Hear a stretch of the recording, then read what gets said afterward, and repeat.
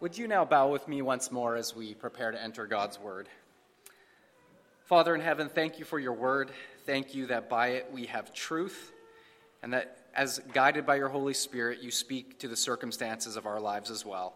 And so we pray, Lord, that you would give us a fresh word today. Translate it for us and speak through me, your servant, I pray in Jesus' name. Amen. There's a story of a little boy who one day went to his mother and asked the question, "Mom, what would you like for your birthday this year?" To which the exasperated mother replied, "I would like nothing more than to have 3 well-behaved children." Well, the boy was a little taken aback by this, and he thought about it for a second and then replied, "But then that would mean there'd be 6 of us." Becoming well-behaved wasn't part of the equation. Now let me ask you this morning, those of you who are parents especially, have you ever given your children back to God? Probably like that mother, there's days where you said, "I'd like to."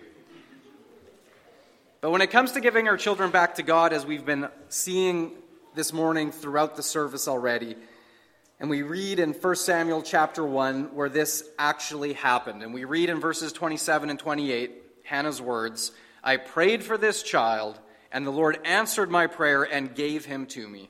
Now I give him back to the Lord. He will belong to the Lord all of his life." And so here we see Hannah, the first wife of a man named Elkanah, who loved her and treated her well. But the problem was that she was barren and childless, which in that time and culture was considered the greatest of shames for a wife not to be able to produce an heir for her husband. And to make matters worse, as we saw in the video, Elkanah's second wife, Peninnah, was able to have children, and we read this about her conduct in verses 6 and 7. "Because the Lord had closed her womb, her rival kept provoking her to irritate her. And this went on year after year. Whenever Hannah went up to the house of the Lord, her rival provoked her till she wept and would not eat." Talk about a miserable woman making another woman's life miserable. And this is not just a one-time occasion. We're told this went on year after year. And now the literal translation of the Hebrew provoked her, or did this to irritate her, the literal translation from the Hebrew is thunders against. Thunders against. You know, sometimes in our difficulties and in our own struggles in life, we have those people around us who thunder against us, who use the opportunity of our own misfortune or our own private suffering to hurt us further than we are already hurting. Now, sometimes people are simply unaware of the pain they are causing with their words. It's done out of ignorance. But here we see that Peninnah was clearly being deliberate in her taunting of Hannah, and this went on year after year, we are told. Then we see in verses 9 to 16, how when Hannah arrives at the temple to pray for a child, that she is so overcome with sorrow that Eli the high priest, while he believes her to be drunk, she is so overcome and distraught. And so here we see a woman who is socially disgraced. She is unable to have children. She is emotionally depressed, and she is spiritually disturbed. But in that dark place, she turned to the right place. And let's look at Hannah's prayer in verses 10 and 11. In her deep anguish, Hannah prayed to the Lord, weeping bitterly. And she made a vow, saying, "Lord Almighty, if you will only look on your servant's misery and remember me, and not forget your servant, but give her a son, then I will give him to the Lord for all the days of his life, and no razor will ever be used on his head." Now, the first thing I'd like to draw out, especially for parents this morning, is this. When we dedicate our children to God, we acknowledge that they do not belong to us, but to him. Hannah knew that if she were to have a son, God was the only one who could give him to her. And so she recognized that a child was a sacred trust from the Lord. And if he would bless her with one, she acknowledged that that son would be hers to love, nurture, and train, but not hers to own. And this is what child dedication to God is all about. Giving back to the Lord the child he has given to us. We acknowledge they primarily belong to him. We are caretakers. They are entrusted to us to love and to nurture, but they are not ours to own. They belong to him. Secondly, when we dedicate our children to the Lord, we are committing to teaching our child about God, Jesus, and his truth, and we make it our highest priority. Now, I know that for some parents, teaching their children about God, Jesus, and the truth in the Bible is seen often as an afterthought. It's something that they'll do when we get around to it. Or better yet, we'll get someone else to do it for us. But here we see that even before Samuel is conceived, Hannah commits to giving her son back to the Lord to serve him as her first and her highest priority. Notice she doesn't pray that he will be successful, rich, famous, or intelligent. No, her prayer is that he would be for the Lord all the days of his life. Now, as a parent, she is making this decision even before she has conceived this child. She is making this vow. But even in this, she knows that at some point Samuel, well, she doesn't know Samuel yet, but her child would have to decide to agree with this plan. And so she's going to do everything in her power and with God's help to point this child in that direction. And there's a timely lesson for all of us who are parents here this morning. What is your priority for your children? What is your prayer that you pray most often on their behalf? Is it for health, wealth, fame, intelligence, or that they might have a heart for God above all else? It's not that it's wrong to want health or success for our children, but that shouldn't be the highest priority.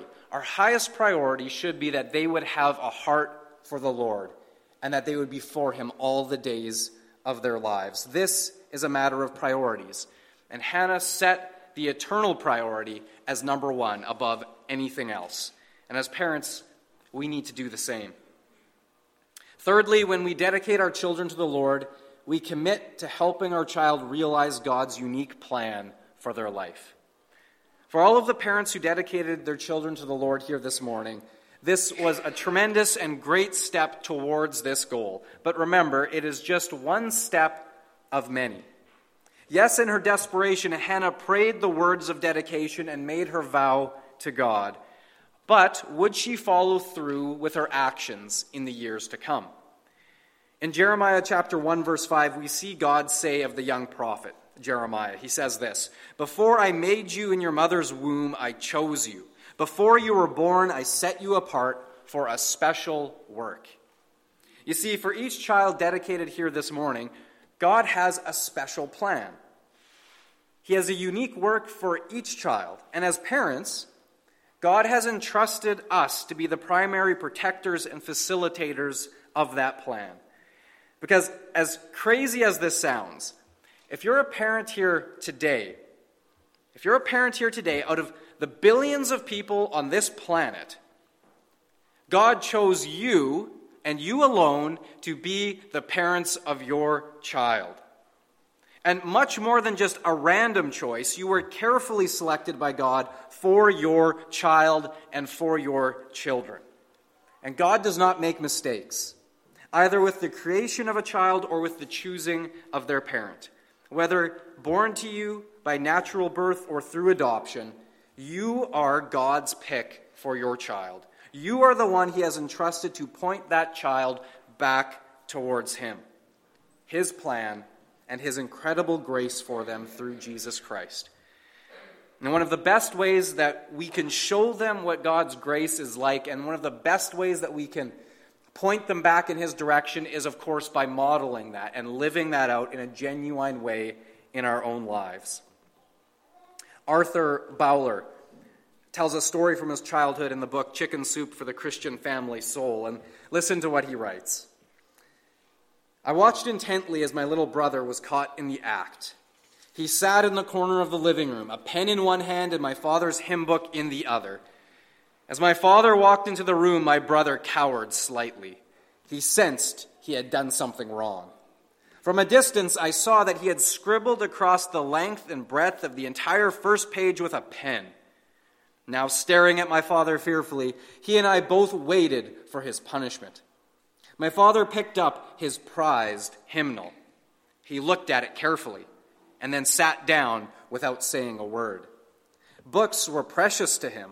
He was a clergyman and the holder of several degrees. For him, books were knowledge, and yet he loved his children.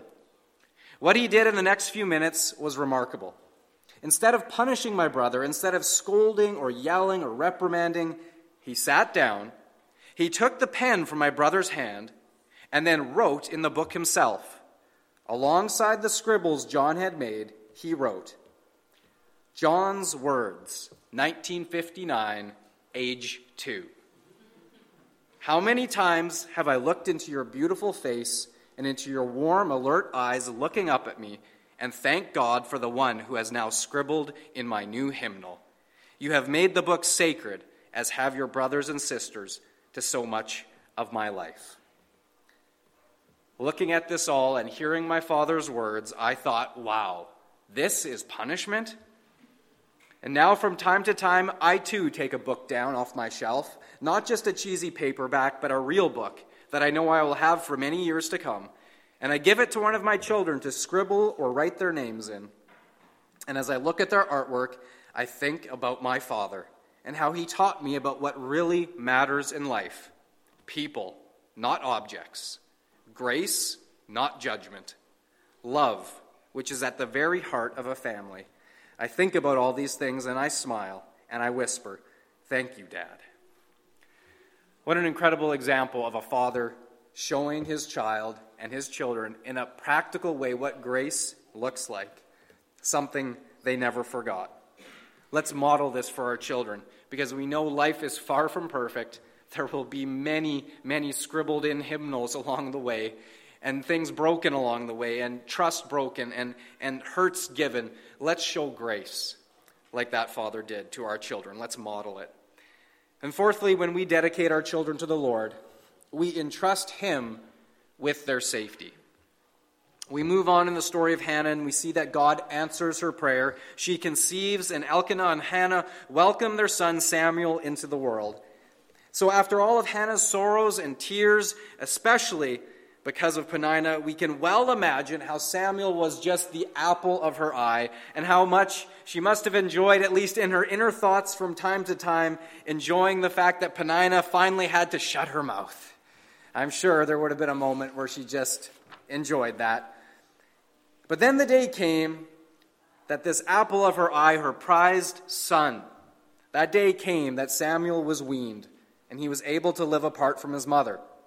Now, there's some estimates on how old that would have been, but many scholars agree that Samuel would have been around 4 years of age when she took him back to the temple.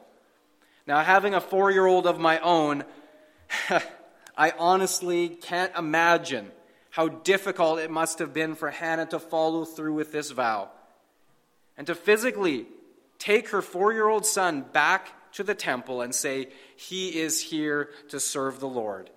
But that is exactly what she does. We read this in verses 24 to 28. After he was weaned, she took the boy with her, young as he was, along with a 3-year-old bull, an ephah of flour, and a skin of wine, and brought him to the house of the Lord at Shiloh. When the bull had been sacrificed, they brought the boy to Eli, and she said to him, Pardon me, my Lord. As surely as you live, I am the woman who stood here beside you praying to the Lord. I prayed for this child, and the Lord has granted me what I asked of him. So now I give him to the Lord. For his whole life he will be given over to the Lord. What an incredible act of trust. To trust her 4-year-old to the Lord and to the high priest Eli. This reminds me of another even more incredibly difficult act of trust, where a parent trusted God to keep their child safe. And this reminds me of Abraham and Isaac. When Abraham was willing to obey God's command to go up the mountain and to sacrifice his only son Isaac as a burnt offering. And we see in Abraham's actions that he demonstrated that his faith in God was supreme even in regards to his precious son's life. And in this action, Abraham was saying, Lord, this young man belongs to you, not me. You gave him, and he is yours to do with as you please. And so I entrust his life to you. And the critical piece here is trust. When you worship God first, you put your trust in God that he will love your children as much, and in fact more, than you do. And we trust that he will do what is best for them and with them.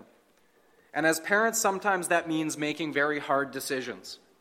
Hannah decided and followed through with entrusting her 4-year-old darling son to the safekeeping of Eli at the temple. Trusting God with our children is one of the hardest things to do, because God does not guarantee their safety. And because of that, many question God. They question his love. They question his power. They question his integrity. They say, how can God let a child suffer with sickness, hunger, disease, war, disabilities, and even death? How can God allow a school bus full of kids to be in a terrible accident? How can God allow children to be swallowed up in a tsunami, crushed in an earthquake, or even last Sunday, gunned down in a church worship service? Then they conclude with righteous indignation, I reject a God like that, and they turn away from him. You may have done that at one time in your life or known someone who has. You may have asked these questions yourself. Indeed, they are hard questions. They are hard not to ask when a child of yours is the one who is suffering. And these questions are not new. They are as old as pain and suffering itself. They are as old as earthquakes, pestilence, war, mental illness, and physical deformities. Job asked these questions when his 10 children were all crushed in an earthquake as his house came crashing down on them, as the whirlwind turned in the corners of their house. He begged God, why? Why has this been allowed? Why did you allow this to happen? And God gives him the answer in the later part of the book of Job. It goes for chapter upon chapter, and it comes in the form of a series of questions, which I'm sure you've read, all of which hammer home one single point. Who are you to question me? I see what you do not see. I know what you do not know. I understand what you don't even know to misunderstand. And what God says to Job and what God says to every one of us is this: trust me. Trust me. They are my children.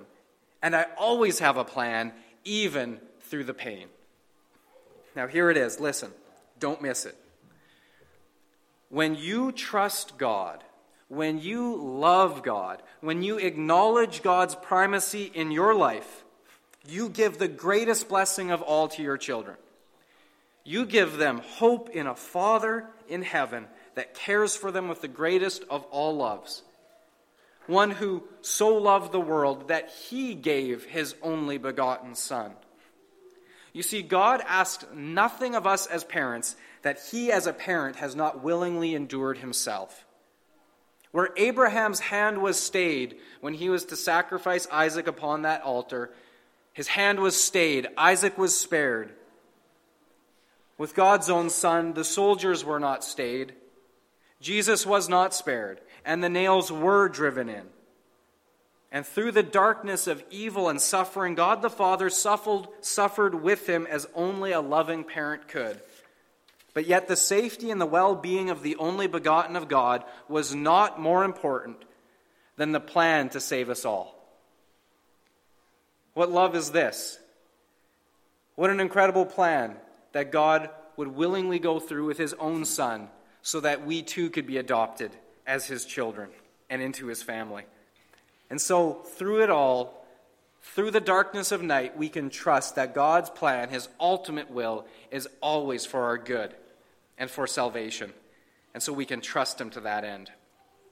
I once read a story about a tribe of Native Americans with a unique practice for training young braves.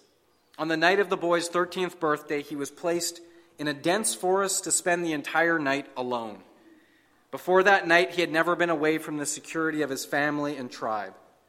One particular young man was blindfolded and led many miles into the wilderness. He was instructed not to remove the blindfold for an hour. On this particular night, dark clouds obscured the moon and stars, And when he removed the blindfold, all he could see was utter darkness. Every time a twig snapped, he visualized a wild animal ready to pounce. Every time an animal howled, he imagined a wolf leaping out of the darkness. He spent a terrifying night on the edge of panic, but he didn't leave. After what seemed like an eternity, the first rays of sunlight began to lighten the eastern sky. And looking around, the boy saw flowers, trees, and the outline of the path. And then, to his utter astonishment, he beheld the figure of a man standing just a few feet away, armed with a long bow and arrow. It was the boy's father. He had been there all night long. As parents, we want to protect our children and keep them safe.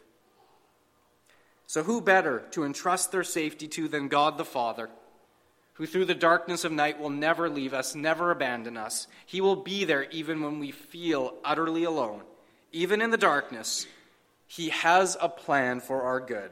And even when we can't see him, through faith, we know he is always right there.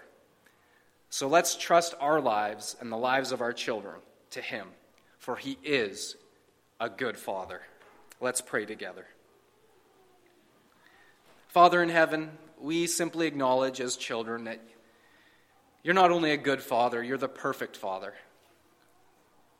You are the heavenly Father that any earthly father can only hope to be a little bit like. And so, Father, as a dad, I ask, help me to become more like you. For each dad and father represented here today, for each grandfather, I ask that you would help each of us as men to become just a little bit more like you. That our hearts would be filled with just a little bit more love and a little bit more grace and a little bit more wisdom. I pray for each mother that you would fill them with a little bit more love and patience and understanding and strength to be more like you as they mother and nurture their children. I pray, Lord, for those who are children, that they would follow and honor their parents' instruction, and that they would not reject it or turn away from it, but that they would receive it as from you. And Lord, I pray for all children under the care that have been nurtured in this church family, whether they are close to you or have drifted away, Father, we pray that each one of them in the end will be found safe in you, for we entrust them into your hands. We know you are able to do that which we cannot. And so, Father, we entrust our children back to you, for they are yours. We ask this in Jesus' name. Amen.